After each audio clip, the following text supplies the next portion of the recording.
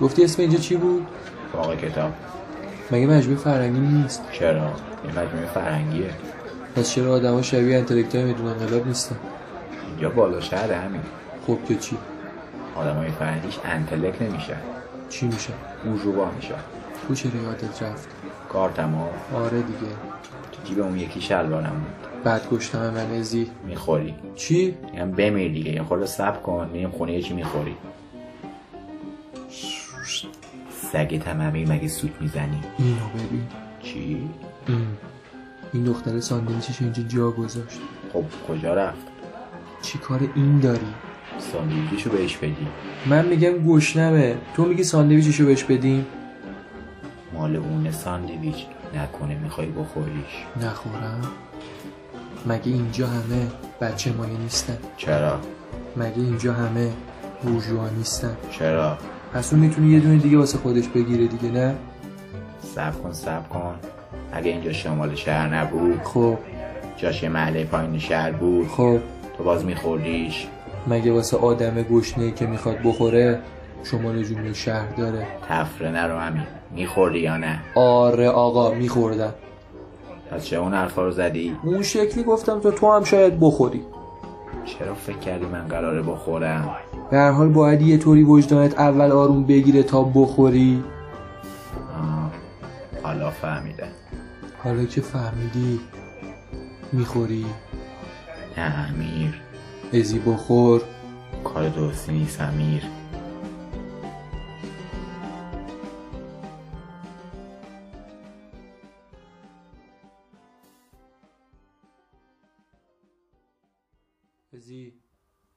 ازی ها تو میدونستی نه؟ چی رو؟ این که اجرای آخرتو خراب کردم. آره میدونستم. چرا هیچ کاری نکردی پس؟ کردم، تو نفهمیدی. چی کار؟ ولت کردم اومدم اینجا دیگه.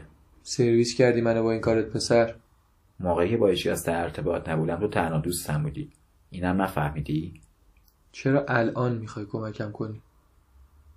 کار دوست همینه. خب انتظار داشتی که من اون کارو کرده باشم؟ نه. تو واقعا احمقی چیزی هستی؟ چرا؟ چون من همیشه کارهای اشتباهی میکردم. نکنه اینم نمیدونستی؟ چرا میدونستم. تو همیشه جار میزدی، چه با حرفات چه با کارات. اتفاقا به خاطر همین خوشم میاد ازت. ولی این یکی فرق میکرد. چه فرقی؟ خودت میفهمی. کی؟ بعد از اینکه این پسر رفت. این آخری مهمونه؟ آره آخریشه. بریم پیشش.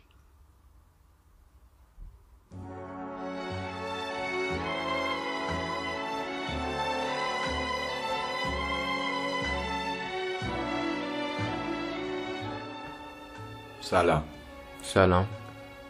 نمیخوای دوستتو معرفی کنی؟ امیر هستم. شایان هستم. من شما رو جایی ندیدم. خیلی هم منو میشناسن. جدا؟ آره من بیزینسمن. محل کارتون کجاست؟ فرشته. مغازه دارین؟ نه اجناسمو تو خیابون میفروشم. نه به خیابونتون؟ بعد خودتون هم نمیاد که دست فروش باشین؟ دست فروش نیستم. پس من بیزینسم دختره.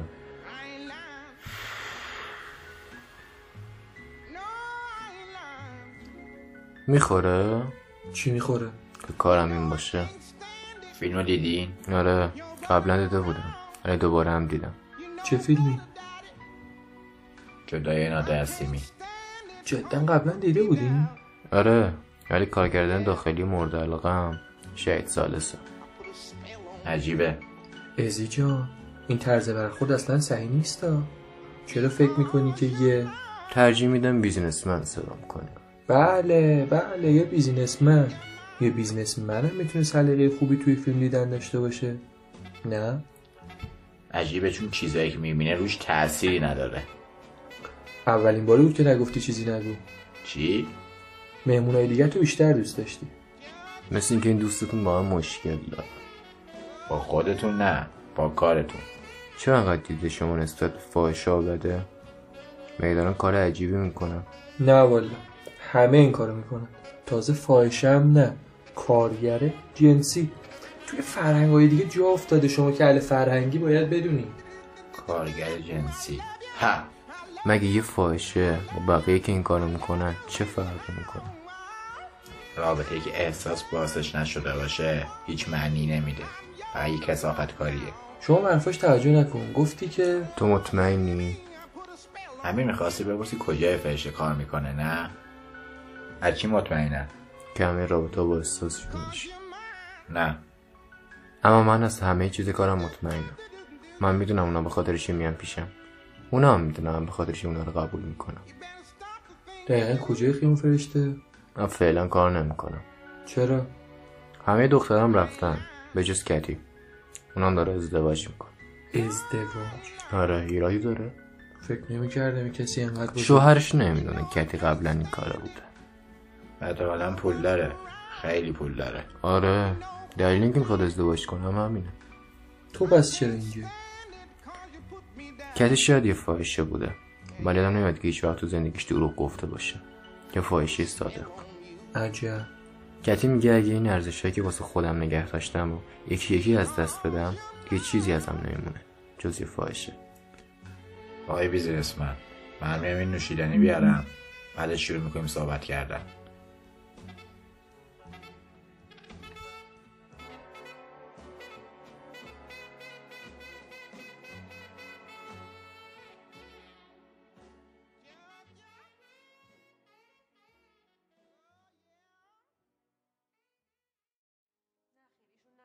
نه مشکلی داره، خیلی هم آدم خوب و سالمه. پس برای چی میخواد طلاق بگیره؟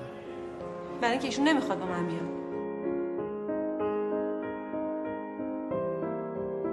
منم کشوندی اینجا پیشنهاد بده. آقای قاضی چیکار کنم؟ ایشون بهونه کرد. من بهونه نکردم.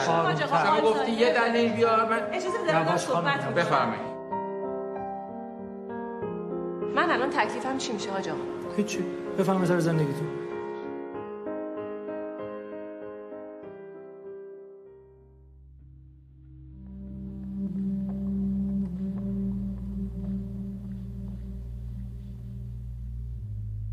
باید راستشو بگه. چرا؟ چون درستش همینه. فکر نکنم اون موقع طرف حاضر باشه باشه ازدواج کنه. همین الانش هم اسم ازدواج نمیشه روش گذاشت. برام مهم نیست. کتی لایقه زندگی خوبه. اسمشو بذاری مشتری داره. به هر حال یه نفر عروضی چند نفر بهتره نه؟ واو یه جامعه جالبی. شاید بتونیم بعد ما هم همکاری کنیم. آره من خودم اهل بیزنسم. بسن که شما هم خیلی احترام میذارم. چون کارش راه میفته نه؟ شما یه چیزی میخواستیم بگیم. هر وقت در مورد جدایی نادر سیمین فکر میکنم یه دیالوگ ازش یادم میاد. بچه‌های ما طول سگن؟ چی؟ این دیالوگیه که یادت میاد.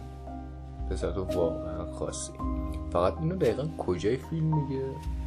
اونجا که توی دادگاه شاه حسینی قاطی کرده بود دیگه. میگه بچه تو فقط بچه آدمه، بچه‌های ما طول سگن. چرا اینو یادت مونده؟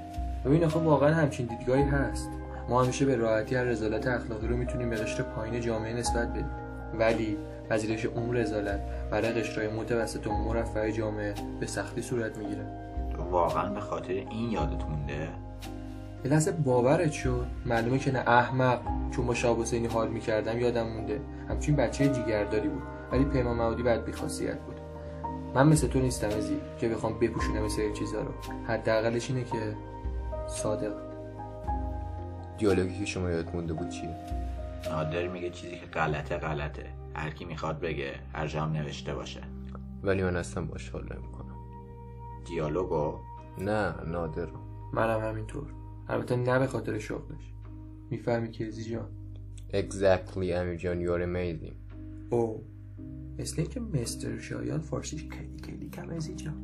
کاری ندارم که دوستش دارین یا نه، ولی این آدمی اصول اخلاقی برای خودش ساخته و به ارزش‌ها پایبنده. اصول اخلاقی؟ جالب شد. آره، ولی برخلاف شما و کتی یه اصول اخلاقی درست و غلط کی تعیین میکنه؟ تو؟ درست و غلط لازم به تعیین کردن من نداره، همه در موردش میدونن. پس فکر کنم چیزایی که من و تو میدونی خیلی فهم. برابر میشه. ببین این آدم از پدرش مراقبت میکنه، رابطه خوبی با دخترش داره، اعتقاد به حق داره. حق؟ میگه حق آقا شایان؟ صدر اسلامه مگه؟ امان از ذهنهای بسته میشه. ولی فکر کنم از حق منظورشون سکانسی که به دخترش گفت بقیه پول رو از پمپ بنزین میگیرم.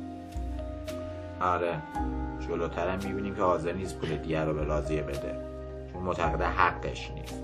یعنی واقعا خود پول مسئلهش نیست، یا واقعا مرتکب این اشتباه شده یا نه مسئله است. یارو که نیست. اگه مسئلهش پول بود، بقیه پولی که از پمپ بنزین گرفته بود و نمیداد به دخترش. مسئلهش یه چی دیگه است. ترسو.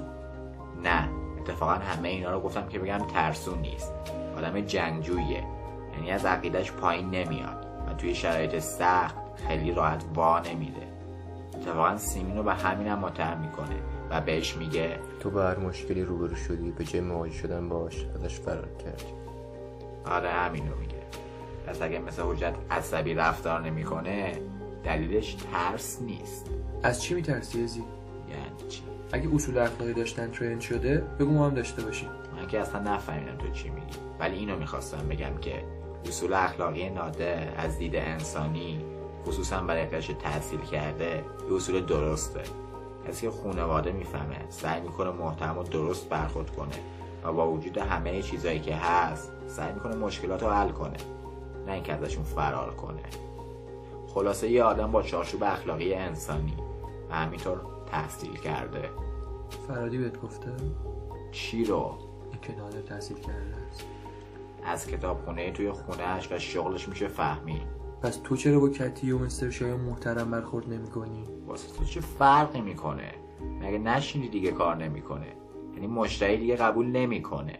پس اگه تخفیف میخوای با گفتن این حرفا منو نمیتونی خراب کنی، چون همه در مورد من میدونن. پس دردت چیه؟ اینکه تو هم یه جای کارت میلنگه. صرفا ویترین خوبی ساختی. دیشب من در مورد اون دختره یه لفظ بد میخواستم به کار ببرم، سرم داد زدی، ولی امشب خودت این شکلی برخورد میکنی. چیو میخوای قبول کنم من؟ اگه مثل من بودی کاری نداشتم ازی، ولی نیستی. پس یکی مثل تو باید قبول کنه که این آدم به خاطر یه سری خدمت یه پولی میگیره و تو باید احترام بهش بذاری، چون اون اول از همه یه آدمه. من که از اول گفتم با شغلش مشکل دارم، نه با خودش. با اونم نباید داشته باشی. دوستان عزیز، میشه اینقدر از مسئله دور نشین؟ ما آمدیم جمع شدیم که بدونیم کتی صادق بمونه یا نه. راستی اون طرف چی؟ سیمین؟ نه، راضیه و حجت. جانم حجت. حجت که تکلیفش مشخصه. عشقه، اهل زیرکشی نیست مثل نادر. حجت یه آدمیه. بذار من بگم. بگو. یه آدمی که یه بار تو زندگیش شکست خورده، حقش خورده شده، میخواد اونو اینجا جبران کنه. حق میدی بهش؟ چرا ندم؟ آخه این شکلی بودن از کسی که زیر فشاره نمیپرسن چرا این شکلی. ناراحتی منم از تو همینه. ناراحتی؟ سر اجاره دادن سالن. چه ربطی داشت؟ راضیه رو بگو. داستان راضیه فرق میکنه. اون خیلی پیچیده تر از این حرفاست، چون با چیزای خیلی بیشتری روبروه. یه شوهر ورشکسته و افسرده که تعصب سنتی داره، خودش هم به شدت آدم مذهبیه که چارچوبای اخلاقیش برخلاف نادر که انسانیان بیشتر روی مذهبه. داداش ببخشید. چیه؟ میخوای ارشاد کنی؟ کی رو؟ آقا شایانو، کتی خانومو. میخوای بگی کتی مثل راضیه چادر سرش کنه، مثل شایانم کارهای بد دیگه نکنه؟ بابا اونور این یه صنعت ازی. صنعته. جالب میدونی چیه؟ که اونور تا چند سال پیش میگفتن توی قرنهای پیش زنها هیچ وقت لذت رو تجربه نمیکنن، چون این کارا مثل یه خدمت میبینن. خدمت به کی؟ به شوهرشون. چرا باید خدمت ارائه بدن؟ چون شوهرشون یه حامیه واسه اونا، یه حامی امنیتی، یه حامی اقتصادی. ولی الان خودشونن که این کارو بدون مشکل میبینن. خوبه میدونی، به خاطر اینکه همه چیز تغییر کرده. زمان خوب و بد رو تغییر نمیده امیر. میشه بگی از گفتن چارچوبای اخلاقی متفاوت این دوتا آدم دقیقا میخوای به چی برسی؟ امیر تو هم گوش کن، شاید فهمیدی که هیچی عوض نمیشه. این دوتا آدم با چارچوبای اخلاقی درست ولی متفاوت توی دادگاه جلوی هم قرار میگیرن. برداشون دروغ میگن. نادری که به دخترش برمیگرده میگه چیزی که غلطه، خودش توی دادگاه دروغ گفت که نمیدونسته راضیه حامله بوده و این اولین باری هم نیست که دروغ میگه. اینو دیگه فرادی گفته. منم همینو میخواستم بگم. وقتی دختر نادرم توی دادگاه مثل خود نادر به قاضی دروغ میگه، از دادگاه تا خونه توی ماشین گریه میکنه، ولی یادم نمیاد توی فیلم نادر بعد از دروغایی که میگفت گریه کرده باشه. خب راضی هم دروغ گفت. آره، راضی هم برای دفاع از خودش روی دادگاه دروغ میگه. اون نه به دادگاه، حتی به شوهرش هم بارها دروغ میگه تا چیزایی رو مخفی نگه داره. خب چه ربطی به حرفای الانمون داره؟ آها، فرهادی میخواد بگه سیستم این کارا رو با آدما میکنه. نه، میخواد بگه که خوب و بد عوض نمیشه. این ماییم که وا میدیم. آخه نادر به دخترش، اینو قبول دارم که نادر توی دیالوگی که با دخترش داره میگه قانون این چیزا حالیش نمیشه، یا میدونستی یا نمیدونستی، میخواد نقص سیستمو بگه. اما خودمون چیه امیر؟ خودمون اگه توی کلاس درس یکی از بچه‌ها یه شیطونی کرده باشه، معلم از بچه‌ها بخواد اونو معرفی کنن تا تنبیهش کنه، کسی چیزی نمیگه. ولی معلم اگه بگه که اونو معرفی نکنید همتون جریمه میشید، سریع پتیمون بنده خدا رو آب میریزن. این چیزیه که بهش میگن میان مایگی. یعنی تو میدونی چی درسته و انجامش میدی تا موقعی که به تو ضرری نرسونه. و اگه اون کاری که به نظر تو درسته کوچکترین ضربه‌ای به تو قرار باشه بزنه، هیچ وقت طرفش نمیری. غیر از اینه، چطوری ارائه خدمات به شوهر آدم تا چند وقت پیش بد بود اما حالاشون صرف اقتصادی داره خوب شد؟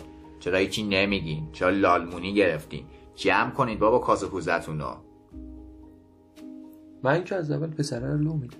از اینکه آدم همیشه کار اشتباه رو انجام بده بهتره. نه امیر انتخاب کرده از دشار نادیده بگیره. دوست داره بد باشه. وقتی برمیگرده میگه با اون دیالوگ شهاب حسینی حال کرده، بچه‌های ما طول سگن. میدونه این دیالوگ چه معنی میده، ولی ترجیح میده بد بودنشو نگه داره. و وقتی تو با اون سر این میز نشستی میدونی با چی طرفی. اما تو چی؟ واقعا صادقی؟ نمیدونم. پس بذار کتی صادق بمونه. سخت پای اصولی که داری بمونی، چون ممکنه متهم بشی که ویترینی، یا از اون بدتر ممکنه تغییر کنی. وقتی سیمین میگه نمیخوام بچم تو این وضعیت بزرگ بشه، شاید منظورش همینه. شاید سیمین واقعا یه آدم ضعیف نباشه. شاید درک کرده که با موندن دخترشون اون همین شکلی میشه. که شد نمیشه این شکلی اینجا موند. من هنوزم به تو شک دارم ازی. من که بهت گفتم دلیلی که احترامی به این کار نمیذارم چیه. مگه نادر نمیدونست میان مایگی چیه؟ میدونه، ولی ببین چه شکلیه. به خاطر همین و هزار چیز دیگه است که شک دارم. فقط دونستنش کافی نیست، یه چیز بیشتر هم میخواد. چی؟ بعضی موقع آدم برای انتخاب درست باید از قلبش کمک بگیره. البته قلبی که کار کنه. قلب سیمین کار میکنه. سیمین هنوز منتظر این بود که نادر بهش بگه من طلاقت نمیدم. دیالوگش با پدر نادر توی ماشین رو یادته. اما نادر چی؟ هنوز سیمین کامل نرفته از توی آینه ماشینش معلم دخترش رو دید میزنه. عجیبه نه؟ حواست باشه دایی چی کار میکنی. تو اینجا کار تموم شه، میتونی بری. قبل اینکه بری یه سوال. چرا فاحشه نمیخوان در مورد کارشون حرف بزنن؟ یه قراردادی بین خودشون دارن که هیچ وقت در مورد این موضوع حرف نزنن. حالا هر چقدرم که سوال بشه.